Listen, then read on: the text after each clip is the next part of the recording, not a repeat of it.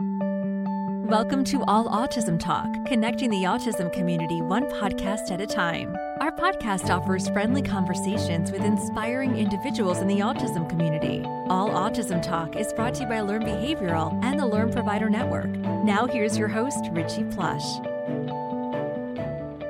Hey everybody, welcome to this week's episode of All Autism Talk, a podcast brought to you by Learn Behavioral, a leading provider of ABA services all across the country. Happy to be here once again. I know a lot of you guys have been seeing more episodes from us and seeing episodes come out more regularly. That is a plan. We have a plan to continue that. Our goal is to be pushing episodes out regularly to be supporting all of you during this COVID-19 crisis and just in general. We've had a mix of guests from authors and other experts and professionals. I've been spending a lot of time with Katherine Johnson. This week's episode is another one with Katherine Johnson. Just trying to mix in a little bit of our typical programming with some extra support right now for everyone who's getting telehealth from other providers or tele-ABA from those in the Learn Behavioral Network. So if you have questions about that or if you have ideas, certainly reach out to us. Or if there's something that's specific to you, certainly reach out to us. We'll send you we'll post our information in the show notes, and I'll give it at the end of the show. With that said, thank you, Katherine, again for joining us this week. Hey, Richie, it's good to be here. You know, I've been thinking a lot about, we've talked a little bit about anxiety, and I've been thinking about it particularly with my family and just the way anxiety comes up. And so, you know, we're going to talk about all sorts of things today. But one of the things I want to share first to get us started is, you know, anxiety comes up in all sorts of different ways. And for example, when all this was starting, my son was sick. Not anything serious, but he had a fever and a little bit of a cough. It was just, you know, a quick bug thing. But he was convinced he had, you know, quote unquote, the virus. And every time my daughter would walk by him, he would cover himself with a blanket and yell at her to run away so that he wouldn't give her the virus. And it was really cute, really sweet. You know, in the moment, I tried not to laugh, but, you know, looking back on it, I think he was just hearing what was happening and not understanding.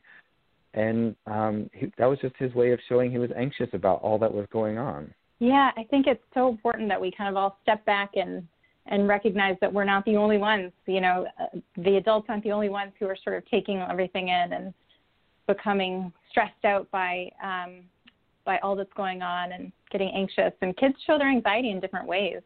I mean, it sounds like your son was, you know, really able to articulate what was going on, but lots of kids aren't, even kids who are very verbal. You can sometimes even infants will show that they're stressed just by crying more and being cranky more when other folks in the house are stressed out. You know, I think one of the things about anxiety is that it can be a little bit contagious. You know, when I'm feeling stressed, I certainly feel that my family is more stressed. And as I, you know, I do more of my things when I'm anxious. You know, I bite my fingernails and I cook frantically and all those things. So, you know, and like I have to make sure everything's clean. You know, I do a lot of that kind of stuff. I try to make myself busy, but that tends to trigger my kids to be anxious. And there's not like we sit down and say, all right, well, Daddy's feeling stressed, and so now you guys should feel stressed. It's just sort of contagious, right? Absolutely. And you might see with kids your age, preschool age kids and kindergarten age kids, sometimes they start to regress a little bit. They start having like more toileting accidents, or sometimes wetting the bed, or they kind of return to that like fear of being separated from their parents, have a hard time sleeping. They might have more tantrums, all of those things that sort of like, you know, might feel like they're sort of just being difficult. It's really a reflection of their stress. Right. I mean, yeah, I didn't even think about that. Sleeping, absolutely. Whenever I'm anxious, I don't sleep as well, and that would be a clear sign for a lot of people. You know, thinking about, you know, children with autism, what are some warning signs that we should be looking for from them? I mean, some of them are going to be, you know, obviously they're verbal and can articulate that they're feeling anxious or stressed, but others are not. What behaviors might we see from some of them? I mean, I think that you'll see some of the things that you would see with any kids. They might just have more intense emotional reactions, more difficulty than normal concentrating.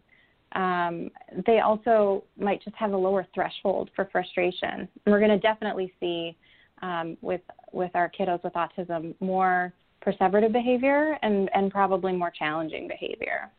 Right. So, any of those repetitive behaviors that some families are seeing, they may see more of that right now, especially with, not just with the anxiety of what's going on, but also with all the changes in routines as we've talked about on previous episodes. Yeah, exactly. I mean, there's so many factors. There's so many changes to all of our lives right now that, even if they're not specifically aware of the coronavirus crisis that's going on right now, they are definitely aware of all of the day-to-day logistics changes that have happened with changes to school and changes to therapy and therapy schedules. Right. And, and they might have parents working from home or, their child care arrangements have changed. Everybody's life has changed sort of from top to bottom, and that's stressful. Right. I liked having a nice, predictable routine for myself, and that's just, It feels like every day is different. What are some things that we can be doing, to help our children who are suffering from anxiety or seeing an increase or showing an increase in some of these behaviors? How can we talk to them about coronavirus, and what are things that we can be doing to help them out? Well, I think that one of the things you've brought up on several of the podcasts is just, as we've been talking, is just ways that you have been able to talk to your kids about your emotions and helping them to talk about their emotions. I think that that's always productive. And, they're feeling fear. Sometimes they might be feeling sadness. They might be feeling stress. And just giving them ways to sort of express those things, talk about them, letting them know that it's okay that they're feeling upset, and just reassuring them that they're safe. What are some things, I know you've talked about it a little bit in the past, but what are some things that you've done with your kids to help them feel safe? And, how did you speak to your son when he thought he had the virus? Well, in that moment, we sort of just sat, I sat with him and I cuddled with him on the couch and he fell asleep. And so that was a little bit of an easy one. But one of the things that we've been doing in addition to that is we allow our kids to ask for alone time. And some of the times they're asking for alone time, and some of the time they're asking for cuddle time. And so It's been interesting, right? Some of the times they're saying, I'm feeling they're not saying it necessarily this articulately, but they're saying, I'm feeling overwhelmed. I need to kind of be away from the world and play with Legos. And my daughter likes to dress up like a princess and play in her princess tent. It's a castle tent. And she likes to do that. And, she lines up, she puts all her stuffed animals out and she, tucks them in and, she kind of plays pretend play that way. But it's a way for her to take care of those stuffed animals. Right? That way she gets to be the caretaker, if that makes sense. Yeah, absolutely. And so I think that's a way for her to have a little bit of control and make sure everybody's safe and healthy, right? And, she's not coming out and saying, I'm worried about everyone's health, but this is a way for, kind of it to manifest. And so I think also encouraging people to pay attention to what play is happening in their home. How are kids playing? If they're playing doctor a lot, then there's certainly nothing wrong with that. They may just be worried about it, or it's on their mind, or that may be a way for them to express themselves. I love how you were talking about how just, your kids are needing more cuddle time. And I think that that's really especially important when you think about our kiddos with autism and, what is most comforting to them? What type of physical contact is positive for them? Because some kids, hugging is very comforting. Some of our kids with autism love deep pressure, and love to be squeezed. So to just think about and, to whatever degree they're able to communicate, ask them, what types of physical contact is soothing for them, because everybody's going to need a little bit more of it right now. Yeah, I mean, absolutely. It's, what are ways that we can help ourselves feel safe, and whether it's under a blanket, or I've certainly had some clients that like to swing to make themselves feel better. So I've had some that really enjoyed being in a really dark room, right? So we, kind of close the blinds and turn off the lights and be really quiet, or maybe put on some really quiet music. I think that has helped. Again, but it really is specific to each individual. Yeah. How have you talked to your kids about coronavirus, and what things have you shared with them, and what things have you sort of glossed over? Yeah, I mean, for my kids and for some of the clients that we've been working with, we've just been talking about ways to stay healthy, right? And not necessarily getting into, coronavirus is infecting this many people, or it's, impacting this much, this part of the world, or any of those things. What we've been talking about is, there's a virus going around that makes people sick, and there are lots of ways for us to stay healthy and not get sick. It's easier to prevent it than it is to get over it. So what are ways we can prevent it? We can wash our hands. We can wear masks. We can, make sure we're maintaining an appropriate distance. We're not going to get to go out in public as often as we were before. For some of our families, they were going to parks regularly. It would be every Saturday they'd do an outing at the park, weather permitted, and go on the playground. And now they can't. And so it's, what are things we can do instead? We can't go to the playground, but we can go for a walk. Great, let's do that. It's not so much that things are off, it's that this isn't available. What's an equivalent, or a pretty close approximation of that? Yeah, I think it's important to explain to them in whatever terms they can understand. I just wanted to make sure that our listeners know that the most important thing is to get them information that's accurate, and to get information that's accurate yourself. And so you can always find facts on the CDC website, and their website actually is very clear, and it can give you some ideas about what things are appropriate to share with your kids. Great. And we'll put that in the show notes also, so that families can access it that way if they need to, if they can't find it. Have your kids listened to the news, or have you sort of shielded them from media coverage of COVID-19? A little bit. We've shielded them, but I know that they're hearing it from other people, and so one of the ways that we've also seen a lot of anxiety from our kids has been a lot of questions about, just all sorts of things, all kinds of health-related things. Do I have the sickness? Does anyone in our family have the virus? What do we do if we get it? Is there a place we can go to be safe? They've been asking some questions that don't necessarily seem on this, that seem like they're anxious, but you have to dive in a little bit to see it. So one of the questions that my daughter asked was, is her stuffed animal going to get sick? And where do stuffed animals go when they are sick? And so we had to have a conversation about, this virus is really not for stuffed animals. But what she was really asking was, am I going to get sick? That was really her question. It took me a minute to kind of dive into that, but she related it to her world. And so sometimes you have to peel back the layers a little bit. Are you seeing that with any of your clients or any of your kids? So my kiddos are a little bit older, and they definitely have become sort of more emotionally reactive. We've tried to keep them away from very much media coverage. So we are trying to be the ones that sort of vet the information that they have access to, because we don't want them to, hear a news report and misinterpret what they fear, what they're hearing, and, start to get frightened about things that they don't understand. So we try to, encourage questions and give them answers that are pretty factual and pretty neutral, but leaving it open for them to kind of share their feelings in the ways that you've talked about with your kids as well. So you're sort of acting as that filter, right? There's this whole world of information. You're acting as the filter of, here are maybe the 2 or 3 important pieces of what's going on in our area for our family or whatever that may be. Exactly. But it gets a little difficult when there are people, we have family friends who have gotten sick. And so I think that when that has happened, our kids have been really looking to us. I mean, you can see that the intensity in they are asking us questions and really studying us to see what our reaction is going to be, to see if we're afraid, and to see how we respond to it.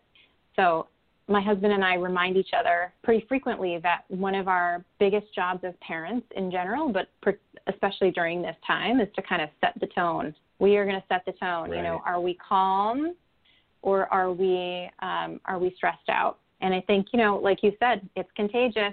Whatever it is that you're putting out, that's what they're taking in. And I think that's true. That's particularly true right now with, you know, as we're seeing more behaviors come up. You know, my kids and a lot of the families we've been working with have had, you know, more tantrum behaviors, more repetitive behaviors, like you talked about, hand flapping and some of those repetitive things, pacing, those types of things.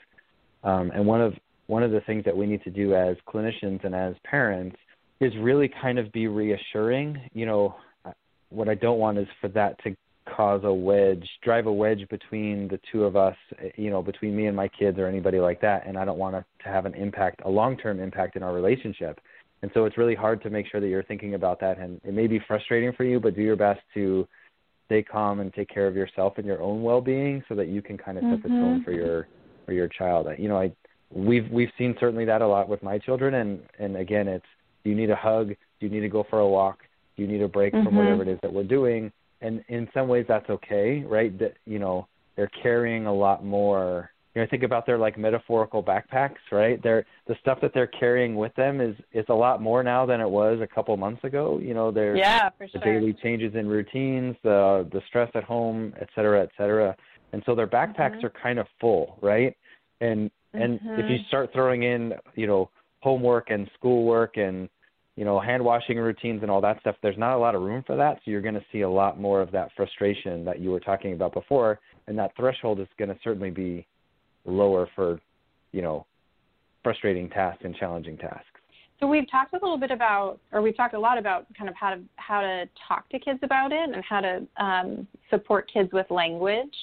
But what about those kids who are, you know, who have fewer communication skills? What do you recommend for families who have kids who are not so verbal and are experiencing stress?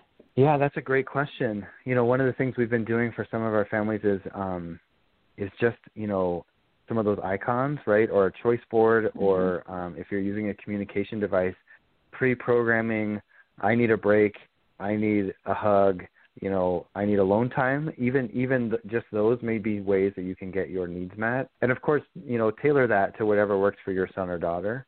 But those are big things that can help. You know, if I need a break from this task in this moment, I need to be able to communicate that. And it's certainly not a good time to try to teach that in a crisis mode. So try to introduce those when everybody's calm and safe and feeling comfortable, not you're at peak escalation. I'm going to put this into your iPad real quick, and then you can try to ask for a break. You know, by then it may be too late. So start off with success. Start off when everybody's calm. You know, allow that to happen. Maybe more regularly than you would. That's okay, but you want to teach them. That's a new skill, so you want to teach that behavior. It might be helpful for families also who are having these big shifts in either childcare or, you know, whatever's going on in their home, to actually put it down in a social story.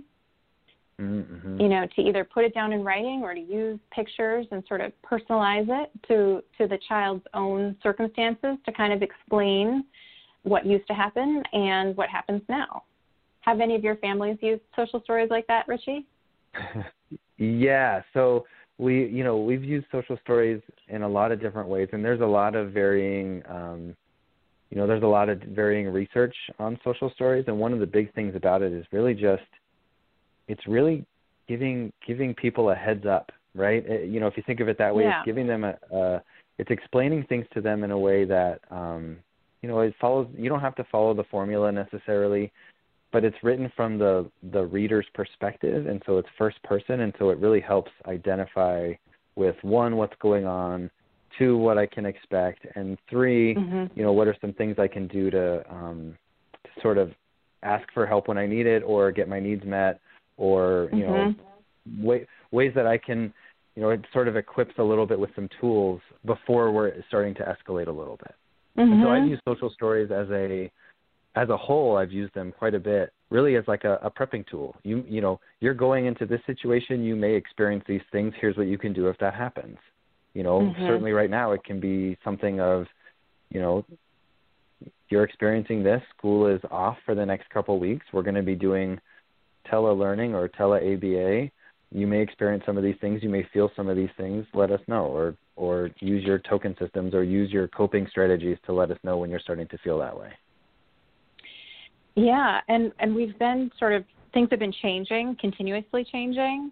I know in our house, the structure that we set, when all of this began, didn't work forever. And so we have had a couple of different iterations, and I'm sure that that's happening in other families as well. And so, using social stories to explain when you're going to change the structure, I think is always a good thing. Like you said, from their perspective and sharing what's going to happen, just to give them a heads up, just to give them sort of like a feeling of security that they know what's going on. One thing I like to do, and this is certainly child specific, definitely, plan this out a little bit, but for some of our learners, giving them a heads up of, this change is coming in a couple weeks. I'm thinking specifically about as places are opening back up, giving them a 2-week heads up of like, hey, this is going to happen in 2 weeks. For some children, that's really like, oh, great, 2 weeks. It's a ways away. I don't have to worry about it today, but I know it's coming. Not a big deal. For others, it's, man, that's a big daunting idea. So I think like before you start priming your son or daughter, before you start giving a heads up of this is what's going to happen, know what it is that they're needing. Right. For my son, if we map out the whole week, it makes it confusing for him. So every night before bed, we review the schedule for the next day. And just so he knows, tomorrow's a stay-at-home day. We have this class at 9 o'clock. You're going to go on a walk at 10 o'clock. At 12 o'clock, this is what's going to happen. That helps him. But for some, that may be too confusing or too much. So, tailor how much information you're giving. Like you said, act as that filter. Do you have any tips around that? Excuse me, any tips around maybe how much to give or how little, or ways to communicate those for learners? Well, I think it's just so important that parents know their child. I think you're right. If some kids will appreciate that heads up the night before. Some kids will forget between the night before and the next day, and some kids will, right, stress about it and be anxious about it if they're told too far in advance. So really, it's so individual. I think one thing that is, as we're talking about all of these supports, we should also remember that, whether they're verbal or nonverbal, whether they're typical or neurodiverse, our sleep is so incredibly important. Exercise, sunshine, all of those things are ultimately, those have a huge impact on our mood and on how we handle stress and anxiety. Right. So make sure you're building those into your daily routines, and make sure that there's time of changing routines. Make sure you're building in a little bit of structure when you can. Mm-hmm. I think that's so important. And I think it's also, it goes back to modeling for our children, right? How can we model for our children ways we take care of ourselves so that they can help take care of themselves too? Absolutely.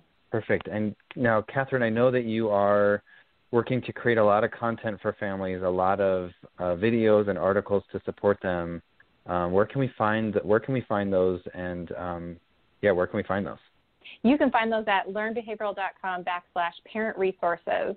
So we've got articles coming out every week. We've also got some downloadable instructional PDFs of things that parents can be working on with their kids called Help at Home. And we've also got some videos coming out that are just instructions on how parents can use some positive behavioral supports. So you should check it out. Great. Excellent. Thank you so much, Catherine. I really appreciate your insight on this. And I think, a couple of key takeaways for families: really make sure you're being a filter of all the news that's out there. Be a filter, communicate with your children, model taking care of yourself and working on your own emotional regulation. And guess what? If you get upset, it's okay to apologize later. We didn't talk about that, but that is certainly okay. And that's a welcome thing. I think it's a good way to model for our kids that we're human too. And, take a deep breath and go for a walk. We can all do those things and help ourselves. That will help us help our children. Thanks, everybody, for tuning in this week. I appreciate you guys being here. As always, you can find us on Facebook or on Instagram at Autism Therapies. And if you have a show suggestion or a topic you'd like us to cover, please send us an email at allautismtalk@learnbehavioral.com. and subscribe and rate us at iTunes or wherever you get your podcasts. Be well, everyone. Thanks. We hope you've enjoyed today's episode of All Autism Talk. This podcast is brought to you by Learn Behavioral, the leading network of providers serving children with autism and other special needs. Visit us at learnbehavioral.com. Listen to previous episodes at allautismtalk.com, on iTunes, Apple Podcasts, or wherever you get your podcasts. All Autism Talk, connecting the autism community one podcast at a time.